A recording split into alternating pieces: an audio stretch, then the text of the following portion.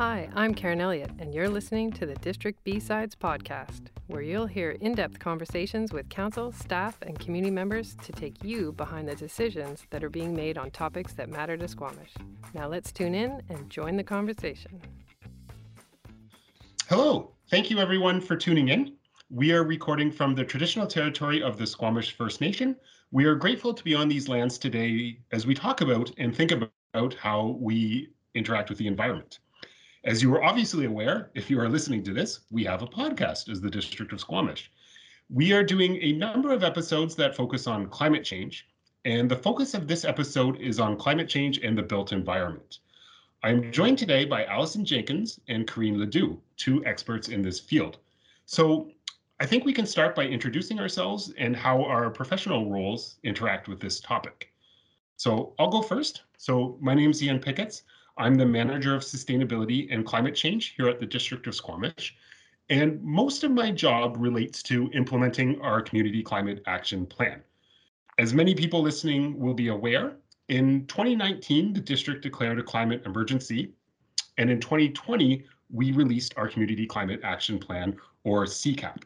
So my job is mostly focused on implementing that plan, which consists of 6 big moves. So 2 of those 6 big moves relate to buildings, one of which relates to retrofitting existing buildings. So taking the infrastructure we have and making sure it's more efficient, and sometimes fuel switching or electrifying it. And the other big move relates to new buildings, designing those to be as efficient as possible and using low carbon energy when possible as well. Part of my role, so when I started, shortly thereafter, we created the CCAP, and that segued into Karine's role because this is such a large topic and there's so much work that needs to get done. So I'll pass it over to you, Karine. Thanks, Ian. So my name is Karine Ledoux. I'm a professional engineer and certified energy manager. Most of my career, I've been in the building energy management sector, both in new construction and existing buildings. I've been in my role as Senior Energy Specialist with the district for almost a year now. I look for opportunities to increase corporate and community building energy efficiencies in both Squamish and Whistler. Fun fact, I worked in Public Works Department for 4 years prior to this role, and I developed a great understanding and appreciation for water and wastewater utilities. There's a lot going on underground that keeps things flowing. Over to you, Alison.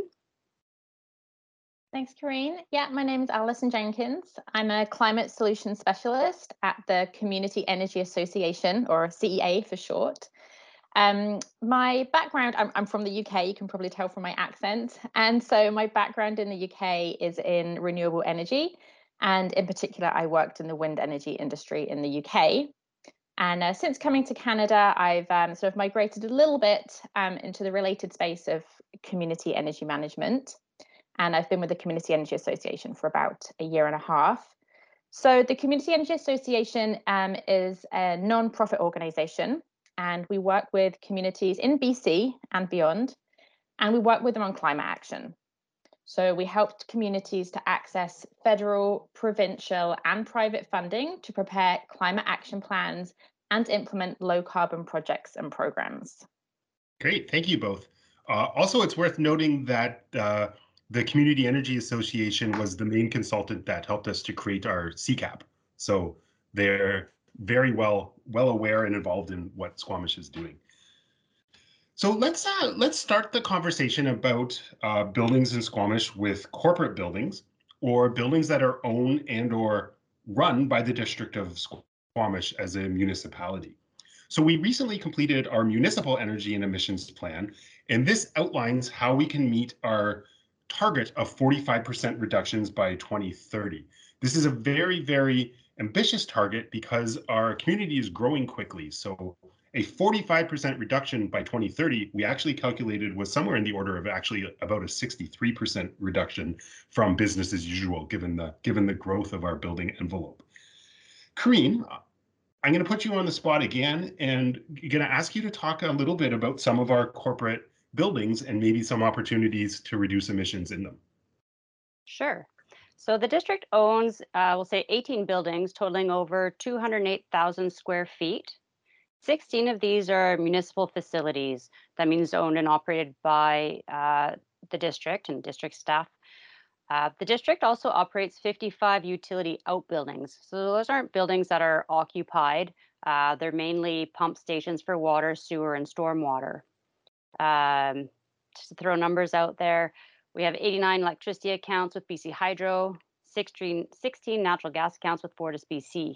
Just to give you an order of magnitude on the size of portfolio we're looking at for energy management. So about half of those 16 municipal facilities were built in the 1970s, one of which as far back as 1965. On the human scale, I'd like to say that's not that old, but on the building scale, it's getting there. In June 2019, Council adopted the Real Estate and Facilities Master Plan. The plan identified the need to replace 8 of those 16 facilities to address end-of-life conditions, improve community safety, and/or address overcapacity issues. You may have experienced some of these issues in your experience in the community.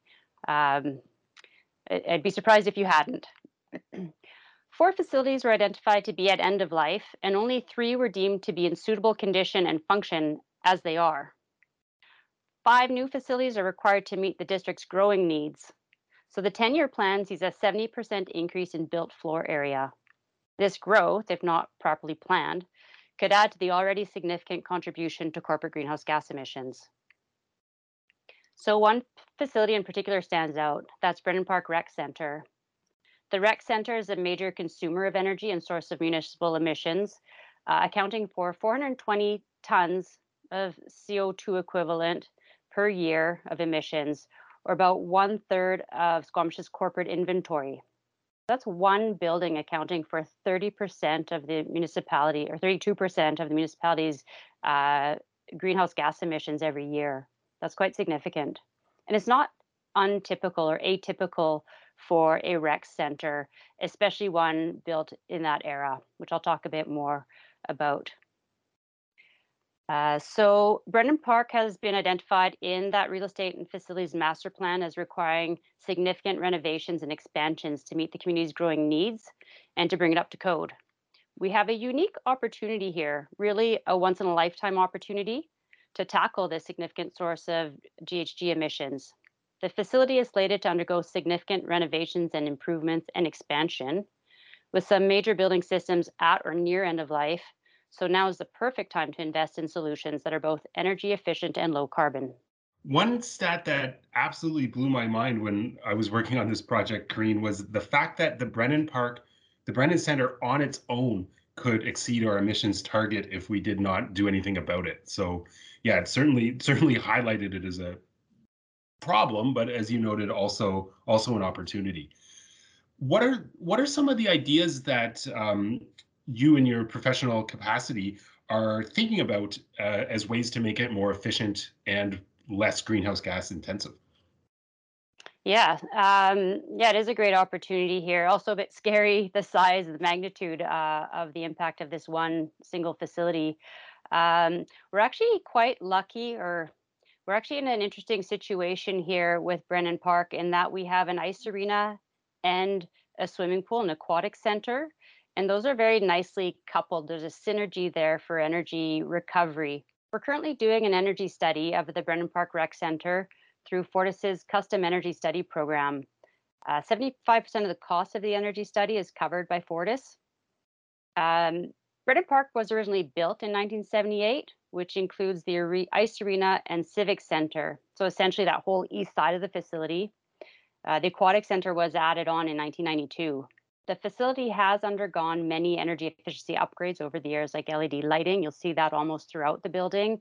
There's condensing boilers for pool water heating. There's also an energy recovery system that recovers energy from the pool deck to preheat the air, ventilation air coming back in, and to also preheat water for any water use at the facility. So we really have an ideal situation at the rec center where the ice arena, which needs cooling for most of the year, can reject heat. And rather than reject that heat to the atmosphere, we can capture that heat and use it to preheat water in the aquatic center. So that's the real opportunity that we're seeing at Brennan Park right now.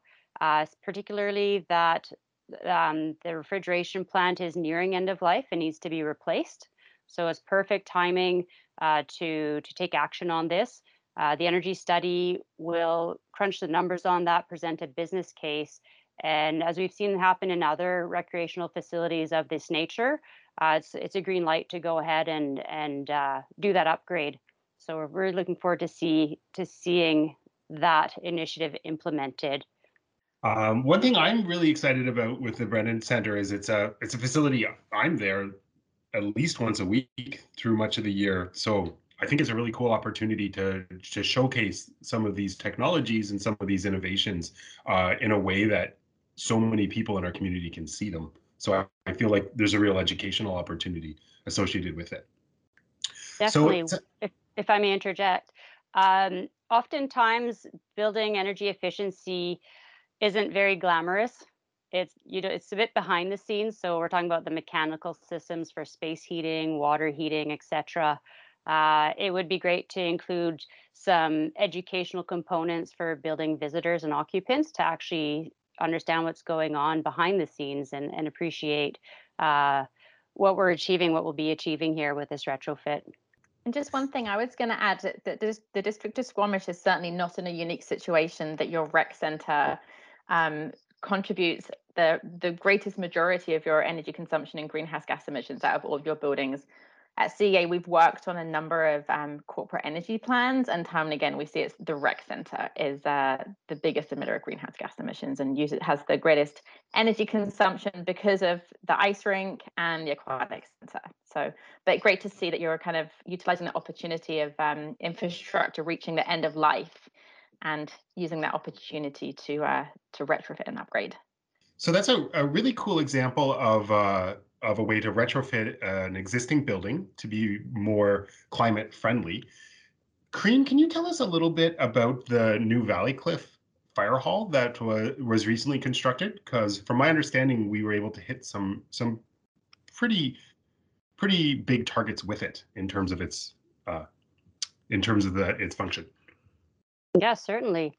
The new fire hall in Valley Cliff was identified as a core need and a high priority through that real estate and facilities master plan.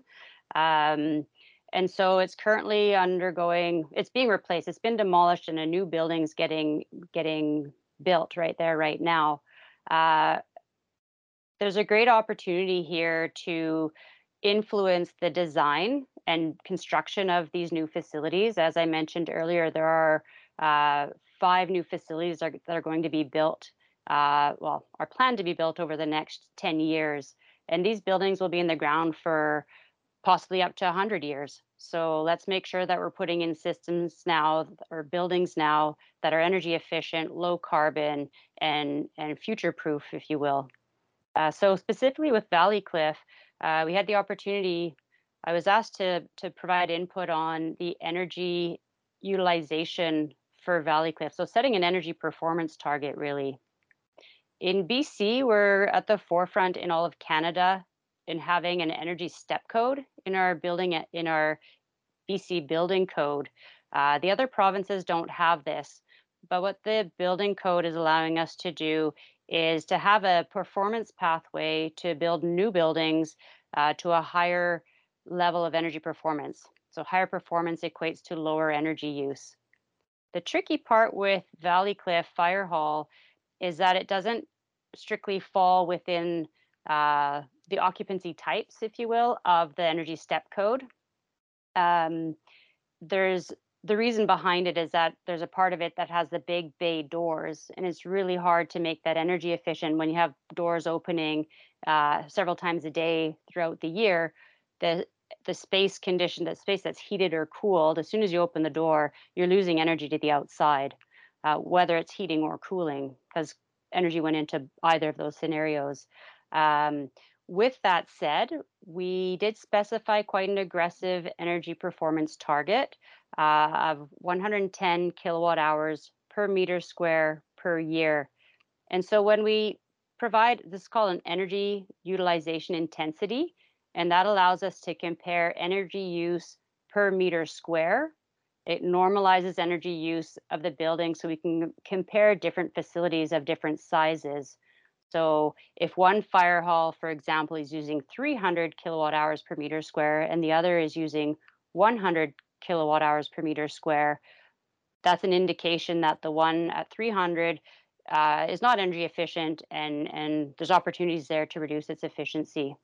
So by designing and taking a building as a system approach to designing an energy efficient building, um, we set that energy target, the performance target, and we'll verify that once the building's up and running to see that it's actually operating as intended. Yeah, one thing that has really struck me as I've been learning more about buildings is it seems it's such a stitch in time with a new building. It's so much trickier with an existing building to retrofit it because you're dealing with existing systems and the spatial orientation of things, etc. As you noted, that there's a real opportunity to put us in line for up to 100 years of lower energy use and emissions with a new construction. My own background before I stepped into this role is actually in climate change adaptation. So one of the things that I'm really excited about is the other benefits of these types of constructions. And, one of them is the air quality where, also the fact that a heat pump can run both ways to provide both heating and cooling. Those are just a couple. And please chime in if there's any ones that stick out for you as well.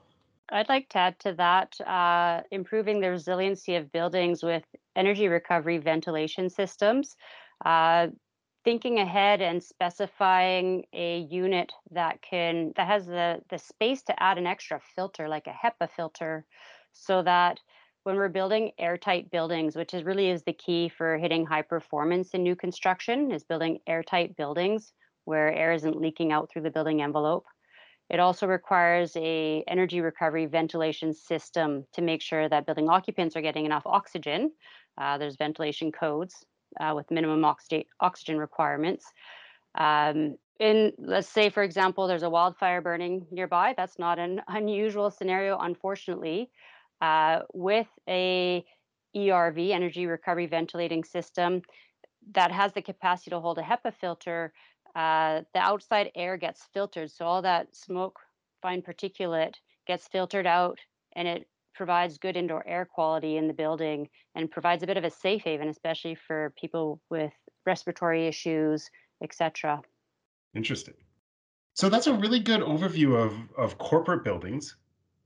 The community buildings, I can't lie, when I look at the CCAP of all of the targets we have to hit, getting our community buildings or the houses, multi-unit family houses, single family houses in our community, getting them retrofitted, a large proportion of them by 2030 to hit our target goals. I feel like that's one of the most ambitious things we have to do. And Alison, the Community Energy Association has been helping communities along this for quite some time. So would you mind sharing some of the initiatives that you've helped communities engage in? Yeah, absolutely.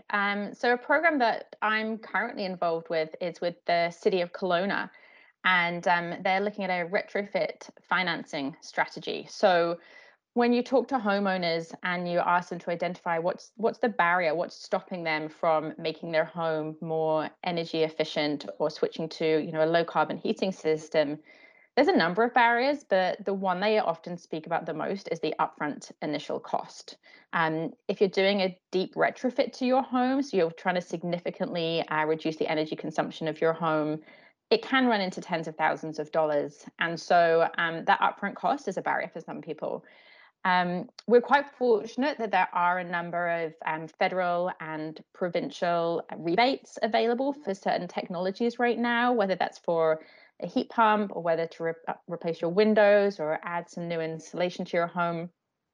But the rebates can only go so far, and there's still the upfront cost. So with the City of Kelowna right now, we're looking at what financing mechanisms can the city use to help homeowners pay for those retrofits, because they also have quite ambitious targets for retrofitting their existing residential buildings. So things we've been looking at with them are something called PACE, or Property Assessed Clean Energy, whereby the municipality can lend money to homeowners and they repay that over time alongside their property tax bill.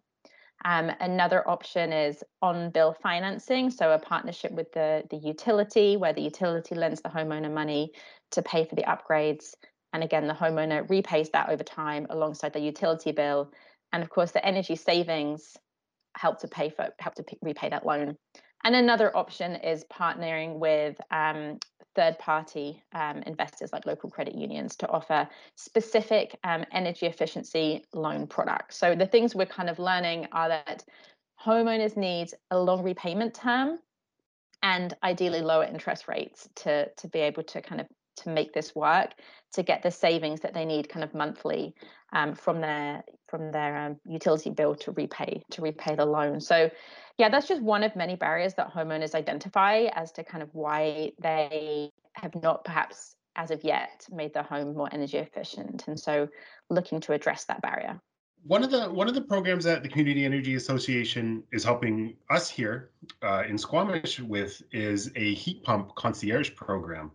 So it's essentially a lot of those similar ideas where someone essentially facilitates the homeowner and through the purchase of a heat pump helps them navigate the funding opportunities, etc. Maybe to start, let's discuss how a heat pump works. It's one of those things that I find entirely unintuitive. I think, Karine, you mentioned this before in this podcast that a heat pump is 300% efficient. Can you take a stab at explaining in a couple sentences again how that is? Maybe you can each try and somewhere in the middle. Okay, you're really testing me on my technical know-how, but I'll give it my best. And any listeners out there who are tech savvy and particularly heat pump savvy, forgive me for any misinformation here. I'll do my best. So the efficiency of a heat pump system is, I guess, treated a bit differently than the efficiency of, let's say, a gas boiler. With a combustion system, usually the best you're going to get is 98% efficient. So you're never going to get 1 unit of energy out for 1 unit of energy in. It's always going to be less than 1. So 98 is optimistic. Older systems, like if you're looking at our building from 1965, it's very likely that the efficiency of that building or that gas-fired equipment is 65%. So you're burning a whole lot of gas for very little. So 100 units of gas to get 65 units of heat out of it. So if we switch over to heat pumps, one key difference is that they're electric. So already with the fuel source that you're using, the emissions are lower. I've gone on a bit of a tangent from Ian's original question, but I'm going to come back. So we measure a coefficient of performance, and the concept here is that we're using electricity to do work to move heat around. And so we use, let's say, 100 units of electricity, and we can produce 300 units of thermal heat energy. So that's your 300% efficiency. Yeah, it's good. It's a really hard concept to explain, but I can have a stab as well. And it's yeah, heat pumps I think are quite confusing for a lot of people. But if you're not familiar even with kind of the terminology of a heat pump, essentially it's a type of heating system for your home. So you might be more familiar with a furnace, so it could be natural gas or propane. And I would say that one of the main differences is that whereas a furnace uses a fossil fuel and you burn that fossil fuel to produce heat, and that's why it's always going to be less than 100% efficient. Super high efficient furnaces might be 98% efficient. Older furnaces probably 70 to 80% efficient. But a heat pump works fundamentally in a different way in that it moves heat or thermal energy from one location to another. So there are different types of heat pumps. There are ground source heat pumps, air source heat pumps. But in most cases today, when we're talking about retrofitting homes, we're typically talking about air source heat pumps. It's more practical to install them, to retrofit them to buildings. Different opportunity with new buildings, perhaps. But the idea is that they can transfer heat from outside to inside. And the bit that's really counterintuitive is that they can do this in winter, even when it's colder outside than it is inside, because even though it's cold outside, there's still thermal energy in that air. And so essentially the heat pump, whereas normally heat would flow from a hot place to a cool place, but the heat pump, by putting in some energy, some electricity, it can essentially reverse that cycle, and it can take thermal energy even from a cold space outside and move that inside your home. And the really neat thing about a heat pump is that it can run both ways. So it can heat your home in the winter, but it can also cool your home in summer by moving the excess thermal energy, the heat from your home, and move that outside in the summer. So whereas if you have a furnace and you wanted to cool your home in summer, you would have to go and buy and install an air conditioning unit. But with an air source heat pump, it's an all-in-one system. You can heat and cool your home all at the same time. The reason we can talk about efficiency of greater than 100% with a heat pump, or we often use the term coefficient of performance, is because we're moving heat from one location to the other, as opposed to combusting a fossil fuel where the efficiency could never be more than 100%. Essentially, the electricity that you put in to move the heat from outside to inside, you can move more heat than what you had to put in electricity. And that's why you can have a coefficient of performance of 2 or even 3 and above. And the thing that's really neat about heat pumps is that they run on electricity. And here in BC, we have our grid is essentially sort of 95% renewable energy. And therefore, the greenhouse gas emissions associated with heating and cooling your home from a heat pump are significantly lower than if you're using a natural gas furnace. Of course, there is the opportunity as well to use renewable natural gas in your furnace to reduce the greenhouse gas emissions. But again, efficiency-wise, you're never going to get above 100%. Thank you both. That was excellent. Well, I was going to take a stab, but I think you two have both shut me up pretty good here. The one video I watched a couple of weeks ago when I was trying to wrap my head around it, you can almost think of a heat pump as think of like a circle with a bicycle pump on one end. So you're squeezing, you're compressing a fluid, which heats it up, and then like an aerosol spray on the other hand. So you're just compressing a fluid and then expanding it. And as Alison noted, I just find it so cool that you can still take heat, even though that temperature is colder than what you need it to be. It's one of the things I love about being engaged in climate change work, although it can be really depressing, is that we're always learning about these really cool technologies, and it just never ceases to amaze me the degree of human ingenuity. It's such a clever way to move heat, even though the air is cooler than it needs to be. I just find so interesting. Yeah, I agree. It is very interesting. And if you think about it, we all really have mini heat pumps in our homes already. If you think of your fridge, it's essentially a heat pump. You're taking air from inside your fridge and using a refrigerant cycle to pump that heat out. That's why behind your fridge it's hot, and inside your fridge it's cold. Now, a heat pump, what it does, it has the ability to switch direction. So I guess in a fridge world, you could turn it into a warming tray of sorts. Yeah, and not to mention the significant climate change adaptation benefit of us having cooling in our homes, which unfortunately is looking like it might be something we are going to require more and more often in the future. Particularly after the summer we've just had. Yeah. Yeah. I'm just going to take a minute and talk about another really exciting initiative that we're engaging in, actually also with the Community Energy Association. So we've just gotten some funding to embark on a embodied emissions project. And embodied emissions are essentially the emissions associated with products and services that we have. So the embodied emissions of a building looks at the extraction of the materials, the transportation of them, the construction of them, etc. And one thing that's really interesting is the embodied emissions of a building. A typical building, it's about 25% of their total emissions. But as we start to implement some of the innovations that Karine was talking about earlier, though our buildings are getting more efficient and using less and emitting less greenhouse gases. So embodied emissions are actually proportionally higher. And if we start getting up to like step 4 in the energy step code, embodied emissions may represent over 50% of the life cycle emissions of a building. So it's becoming a bigger challenge, or a bigger priority. And so we're going to be working with the Community Energy Association to start to really think carefully about embodied emissions in our community. There's a lot of reasons why this is important. One is that Squamish, and we're actually partnering with Whistler as well. So these are two communities that are growing quickly. So we have an opportunity to influence the development of a lot of new infrastructure. Another really important thing is that embodied emissions are upfront. So we're not looking at a 30, 50, even 100-year lifetime. All of those emissions are emitted into the atmosphere essentially by the time the building is ready to be occupied.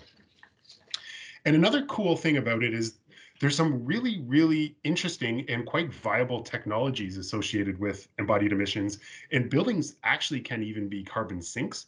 So there's a real opportunity for this to be a good news story. Other really fascinating linkages, you heard us talk about embodied emissions in another podcast about waste.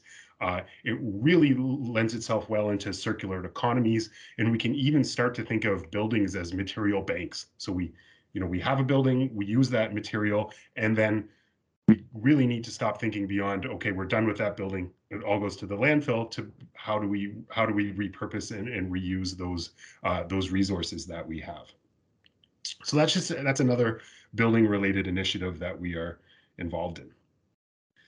Yeah, I think it's really, I think it's really important when we're talking about buildings to think of the full life cycle. We talk about like the cradle to grave life cycle. We often focus on the operational period when we're actually kind of living in or using the building. But yeah, we have to think about, where did those materials come from? Where those resources were extracted somewhere. There was energy went into the manufacturing, energy and greenhouse gas emissions went into the transportation of those materials. Then, of course, there's the operational period of the lifetime of the building. But again, what happens to the building when it reaches its end of life? What do we do with those materials? Do they end up in landfill, or can they be repurposed? So I think we have to look kind of more holistically about buildings from cradle to grave, from the construction of the raw materials to what's going to happen to these materials at the end of life, if we really kind of want to address kind of climate emissions end to end. That's a great point. Okay, to round up this podcast, I think it would be really helpful to try to leave people with some tangible things that they can do. So I'm going to ask you each a couple of questions. So what are 2 little things that people can reduce the carbon footprint of their homes? So someone who doesn't have a lot of time or a lot of money, what's a quick win that you can recommend people consider? Yeah, there's a couple of really easy things that you can do in your home. So one really is seal those air leaks. So we really lose a lot of heat out of our home through drafty windows and doors. So whether that's caulking and weather stripping the windows and doors to stop the air leak.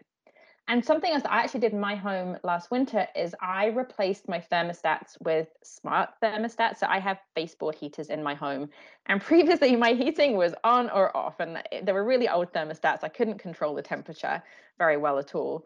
Whereas now they're connected to my smartphone, and I can set the temperature individually in each room in my house. And because I'm a bit of a data geek, I can look on my smartphone and I can see how many kilowatt hours or units of energy I'm consuming in each room in my house on a daily basis. And so I think, that kind of knowledge is power. You can see how you're using the energy in your home. And I don't have a lot of do-it-yourself skills, but I actually, through watching a couple YouTube videos, managed to install the smart thermostats myself. So if I can do it, anyone can do it. And yeah, you're talking about a couple $100 investment, but I do think that you'll see some benefits, and you can certainly improve the comfort of your home as well as saving a few dollars on energy consumption. Those are great suggestions, Alison. A couple little things I can suggest would be taking shorter showers. This has a double whammy effect. You can also help conserve water. Also, if you have a natural gas fireplace, over the summer months, turn that pilot light off. Just turn the natural gas fireplace off altogether. Turn off the pilot light and appreciate the ambient air conditions that we have here in Squamish that are quite fantastic in the summertime. Great. Those are fantastic suggestions. All right. So for our more ambitious audience, what are two bigger things that people can do to reduce the carbon footprint associated with their homes?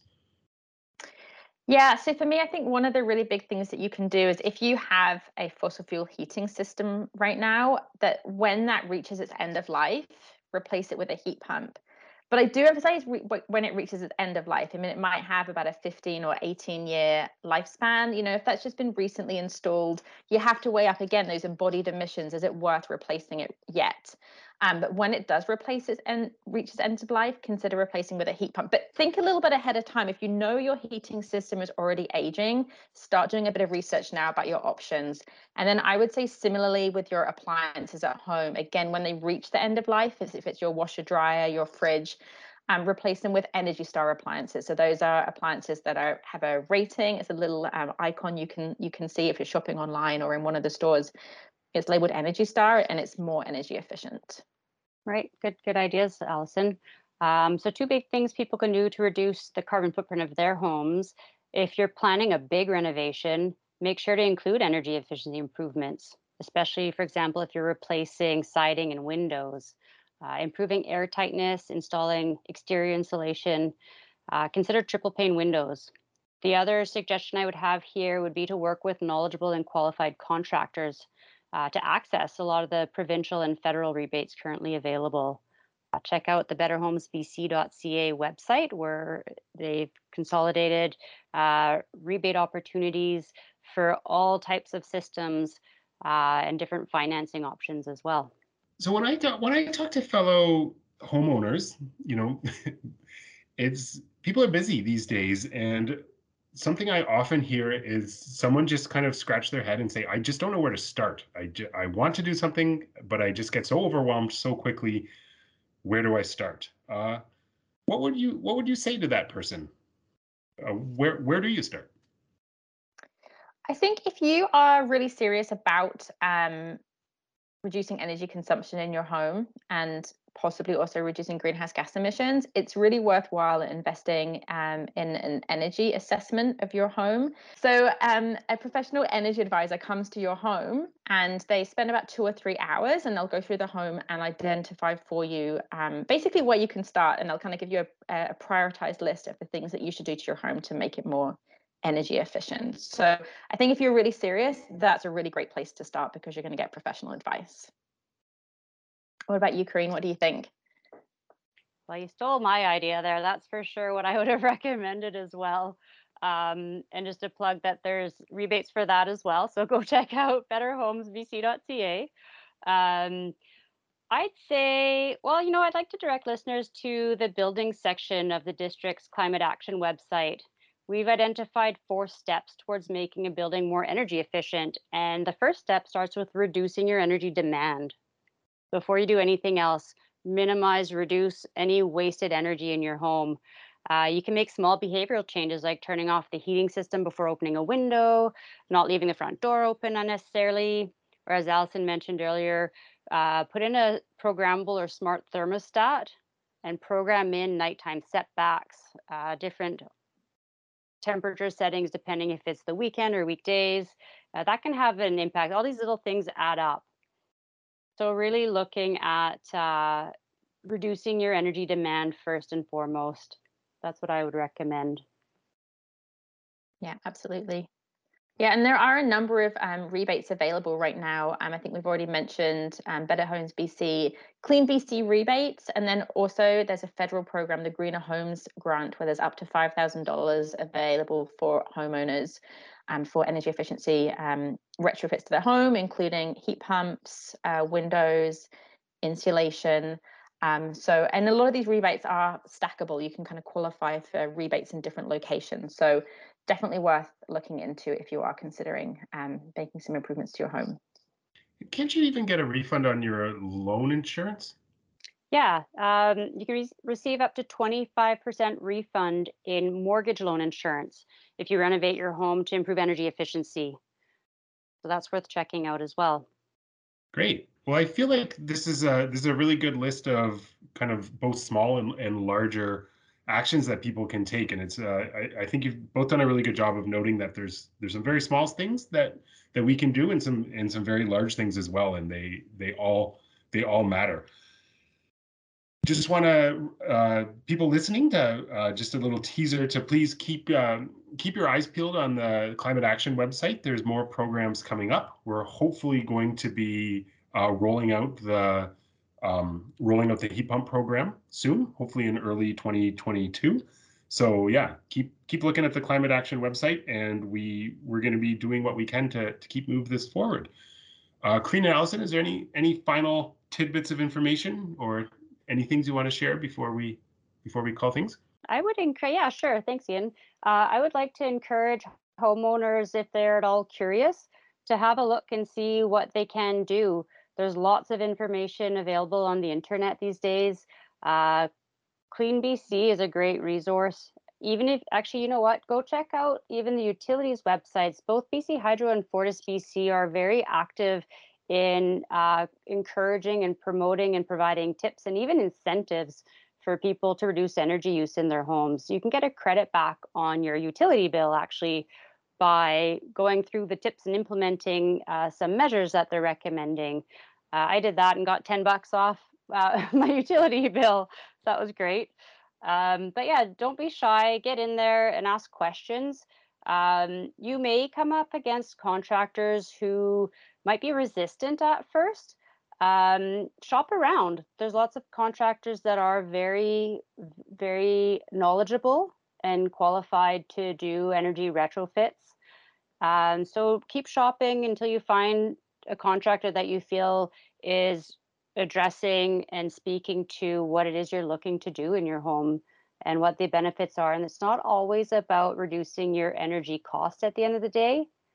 Energy retrofits do a significant benefit to improving your comfort inside your home. There's many examples that I can cite. Let's look at windows, for example. If you have triple pane windows, I know that sounds a bit crazy, but actually it's not that crazy. You can really improve the thermal comfort of your home. You might be in an older home. Have you ever noticed if you're by a window, a single pane window, how uncomfortable and cold and drafty it is?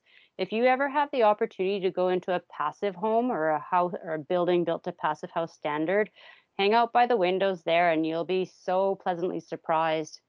The other thing you'll notice is noise comfort. You feel like you're in a cocoon. It really blocks out outside noise and creates that little special safe haven that we all like to recede to in our own homes in such a chaotic world. So look beyond the energy savings and look at all the other benefits of home energy retrofits. Talk to your friends and family and neighbors as well. So if this is something that's kind of front and center of your mind, making your home more energy efficient and reducing your greenhouse gas emissions, perhaps your neighbors aren't really this is not something that they're aware of. So talk to your neighbors, talk to your friends and family, because they might also be interested in making their home more comfortable, saving some money on their utility bills as well. Great, thanks for those final takeaways. Well, Karine and Alison, thank you so much for sharing your expertise and knowledge with us today. This has been super interesting, and I definitely have learned a lot myself. Thanks for having us, Ian. It's been a pleasure.